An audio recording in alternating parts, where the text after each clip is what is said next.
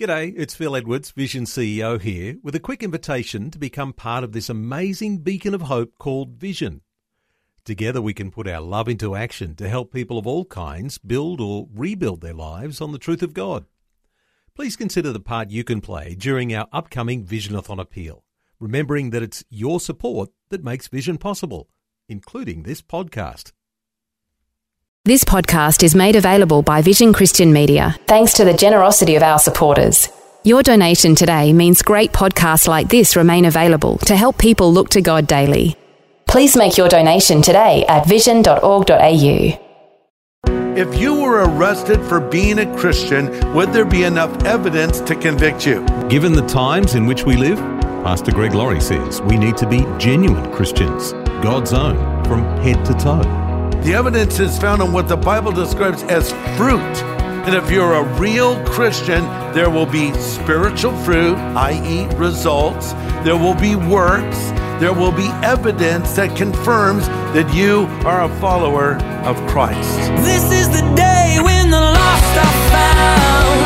This is the day for a new beginning. Amazing grace, how sweet the sound. Again you hear all the angels are singing. This is the day when life begins. It's not always easy to tell the real from the imitation. Appearances don't always tell the whole story. But eventually the nature of each will be revealed.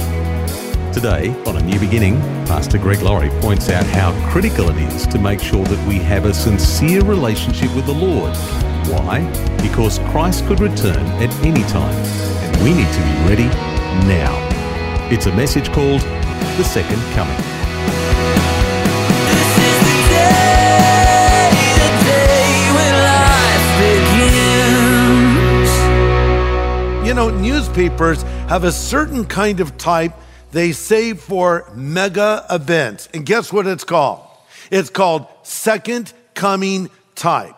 They use it for special events. It's much larger than the normal type. This is the type that was used when the Japanese attacked us at Pearl Harbor. This is the type that was used when President Kennedy was assassinated in Dallas. This is the type that was used when the World Trade Center was attacked. And it's interesting they don't call it mega event type. They call it Second Coming type.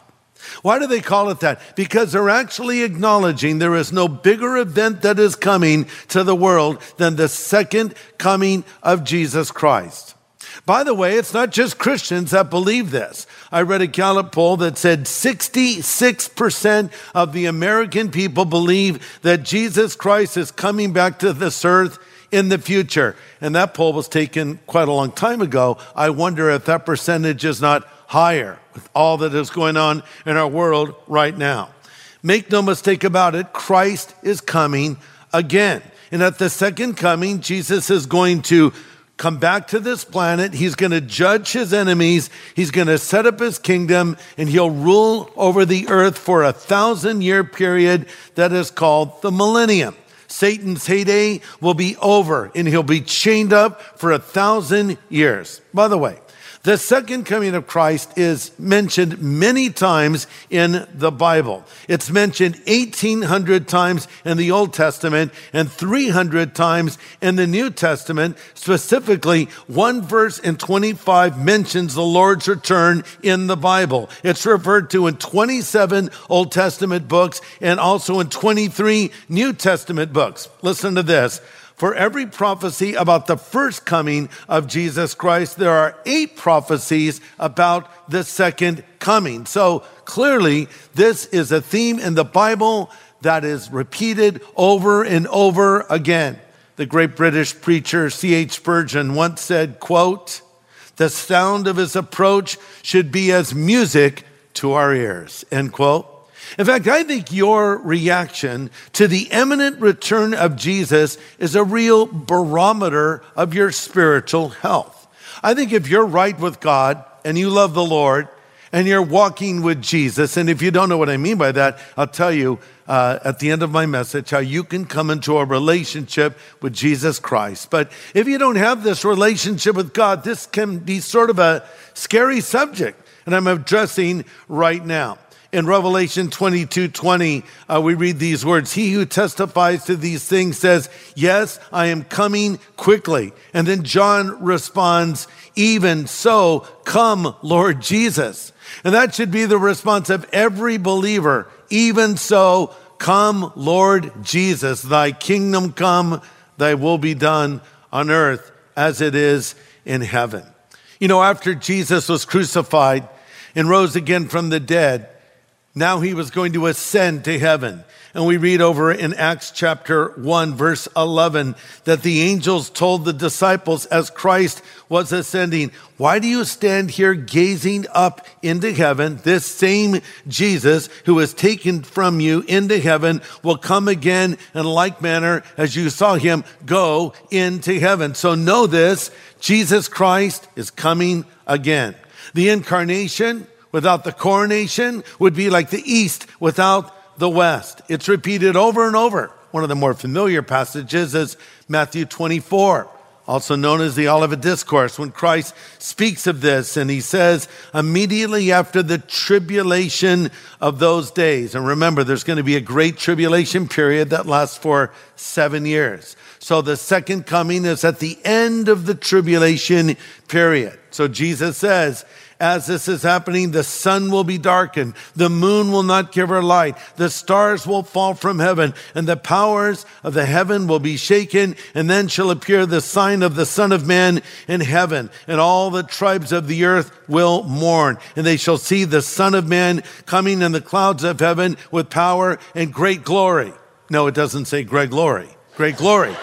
I actually think I'll be there, though, and if you're a Christian, I think you'll be there as well. I'll tell you why I believe that in just a few moments. But the second coming happens at the Battle of Armageddon, and the Battle of Armageddon is at the end of the tribulation period. So the question may arise, what are we going to be doing as followers of Jesus while this is happening? I told you in my last message, I believe we'll have been caught up to meet the Lord in the air. We'll be in heaven. But what are we doing after the rapture and before the second coming? Revelation 19, verse 7 addresses that. Let's read it together. Let us be glad and rejoice and give him glory, for the marriage of the Lamb, you might want to underline that phrase, the marriage of the Lamb has come, and the wife has made herself ready. And to her it was granted to be arrayed in fine linen, clean and bright, and the fine linen is the righteous acts of the saints.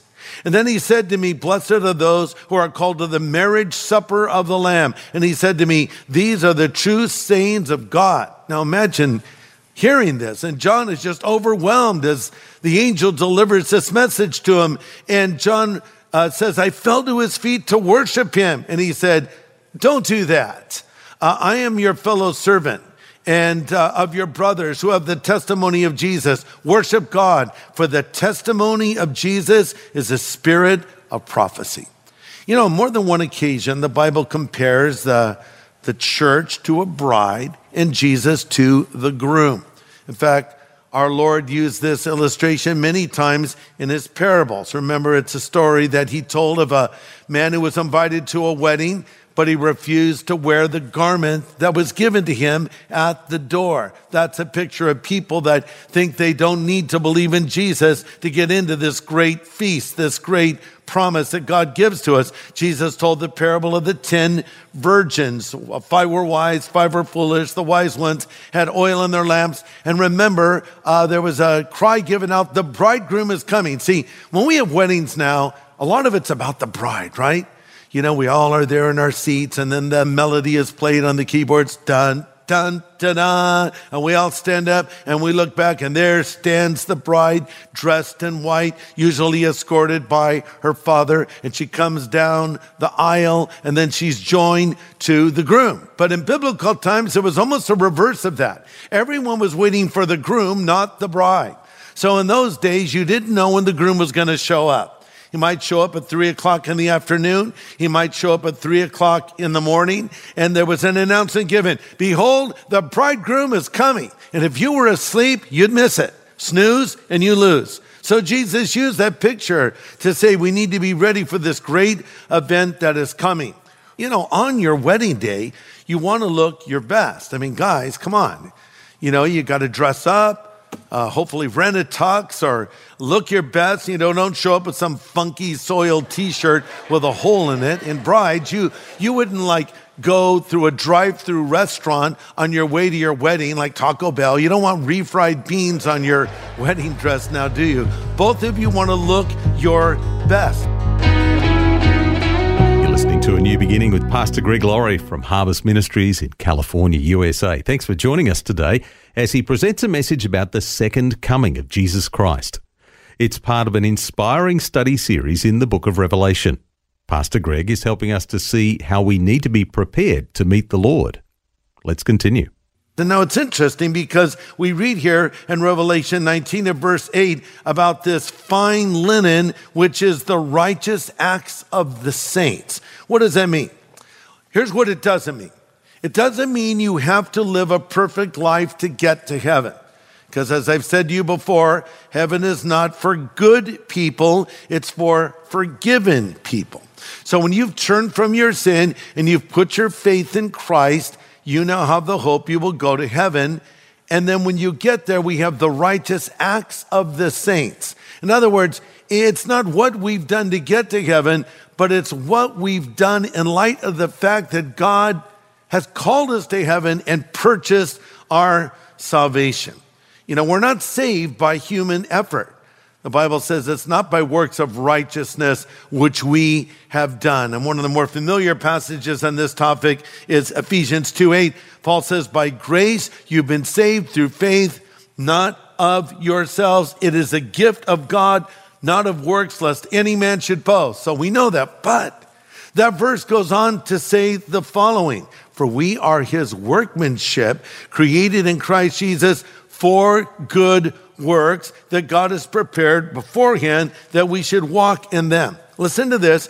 Works don't save a man or a woman, but they're a good evidence that he or she is saved. You can have works without faith, but you cannot have faith without works. You say, well, what are you even talking about? By works, I mean evidence, results. Let me ask you this question. If you were arrested for being a Christian, would there be enough evidence to convict you? Now, by evidence, I don't mean by how many Bibles you have. I have a collection of Bibles on my desk going back decades. Bibles that I use are all pretty beat up, but that's not evidence that I'm a Christian. It's evidence I have a lot of Bibles. The evidence is found in the way that I live. The evidence is found by the things that I say. The evidence is found in what the Bible describes as fruit, spiritual fruit. The Bible says we should bring forth fruit in keeping with repentance. And sometimes you'll see a person who says they're a Christian, but they're contradicting it by the way that they're living. Oh, I'm a Christian, they'll say, but they're getting drunk and partying the weekends away, or maybe even other days of the week. They say they're a Christian, but they're in an immoral relationship. They say they're a Christian, and they're doing something else. And you'll say, hey, man, I don't really know if you're living a life that a Christian should be living. And, of course, they're going to push back and say this to you. Hey, judge not lest you be judged, right? So you could just say, well, I don't know that I'm judging you. Think of me as a fruit inspector. Jesus said, by their fruits you shall know them.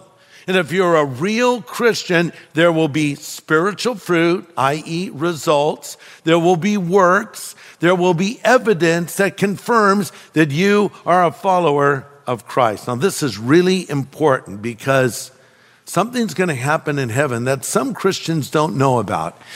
It's called the judgment seat of Christ. And every Christian will be present at the judgment seat of Christ. It happens after the rapture, and it happens before the second coming. Now, you might say, wait, I thought we weren't going to be judged. Well, you won't be judged at the great white throne judgment. That is that judgment where the small and the great, the rich and the poor, every person stands before God. And if your name is not found written in the book of life, you're cast into the lake of fire. This is not that judgment. Not only will a Christian not be judged then, but they will not even be present at that judgment, in my opinion. What I'm talking about is a different judgment that's sometimes called the Bema seat or the judgment seat of Christ. And that is the judgment that we're going to stand before as followers of Jesus Christ. Describing this in 2 Corinthians 5:10, it says, we must all appear before the judgment seat of Christ, that each one may receive the things done in the body according to what he has done, whether it be good or bad. So think of this as more of an awards ceremony. Many of you who are watching may be very accomplished and you have doctorates hanging on your wall and your degrees and things that you've done. Others may have shelves lined with trophies and ribbons that you've won for athletic events. When I competed in athletics as a kid, I always seemed to win the purple ribbon. And by the way, that was like the lowest ribbon you could win. You know, there would be the gold ribbon maybe or the blue ribbon. And purple was given for just existing. That was like what was given for the fact that you just were in the race and they acknowledged you lived. That's it. I had a lot of purple ribbons. I'm also reminded of when I was in school, teachers would give little stars on certain papers or reports. Remember those? Some of you may have never seen them, but you get them in the stationery store, little gold stars, silver stars, blue stars. And the gold star was the big one. I never got a gold star. In fact, I just had blue stars, which again just meant, okay, you turned it in. It wasn't that great, but we acknowledge your existence. I literally went to a stationery store and bought a little box of gold stars and just put them on my papers because I wanted to see what it was like. But, you know, we think about things like that where we're acknowledged for what we have done. I know the trend in kids' sports today is to not keep score. I know that because I have 5 grandkids and I've gone to some of their soccer games. And they'll be out there playing and I'll say, what's the score? And someone will say, we don't keep score. But there are people always keeping score, of course, even if it's not official. But this is the idea that there's no winners, there's no losers. Everyone's a winner. That sounds good. It's not true. It's not true in life. And guess what? It's not true in the Bible. In the Bible, there's winners and there are losers. And guess what? God wants you to be a winner in the race of life. On more than one occasion, the Christian life is compared to running a race. And Paul writes in 1 Corinthians 9:24, don't you realize that we're in a race and everyone runs in a race, but only one person gets the prize, so run to win. Run to win. If you're competing in the Olympics, go for the gold. If you're living as a Christian, go for the gold. Run to win. And by the way, I'm not competing with my fellow Christians. My competition is not with fellow believers. My competition as a pastor is not with other churches. He who has the biggest church wins. No. Because on that final day, God is going to ask about my faithfulness. He won't say, well done, good and successful servant. He'll say, well done, good and faithful servant. I'll be held accountable for what God has called me to do. You'll be held accountable for what God has called you to do. So we need to be faithful, but we must do the best we can do. My competition, if you will, is the world, the flesh, and the devil, not fellow believers. And know this, there's coming a day when rewards are going to be given out in heaven. Again, this is like an awards ceremony. Think the Oscars or the Emmys. Generally, in the old days at least, there would be the big build-up and the screen would be split with a tight shot of all the potential winners.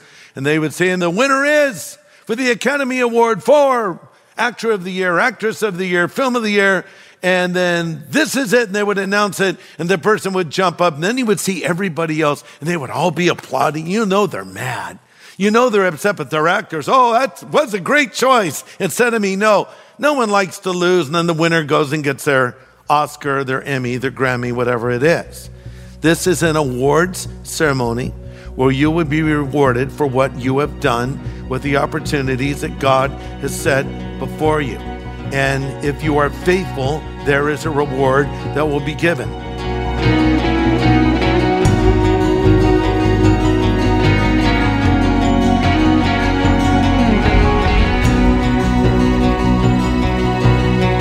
Pastor Greg Laurie with some good clarity today on what will happen at the judgment seat of Christ.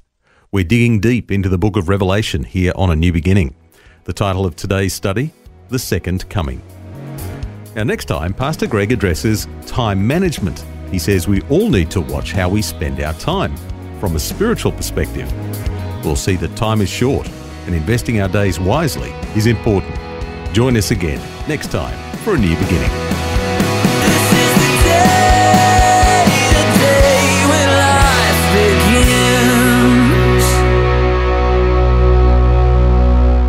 Now, for a copy of Pastor Greg's full message from today, get in touch with Vision Christian Store. It was called The Second Coming. Just go to visionstore.org.au or call 1800 00 50 11. Thanks for taking time to listen to this audio on demand from Vision Christian Media. To find out more about us, go to vision.org.au.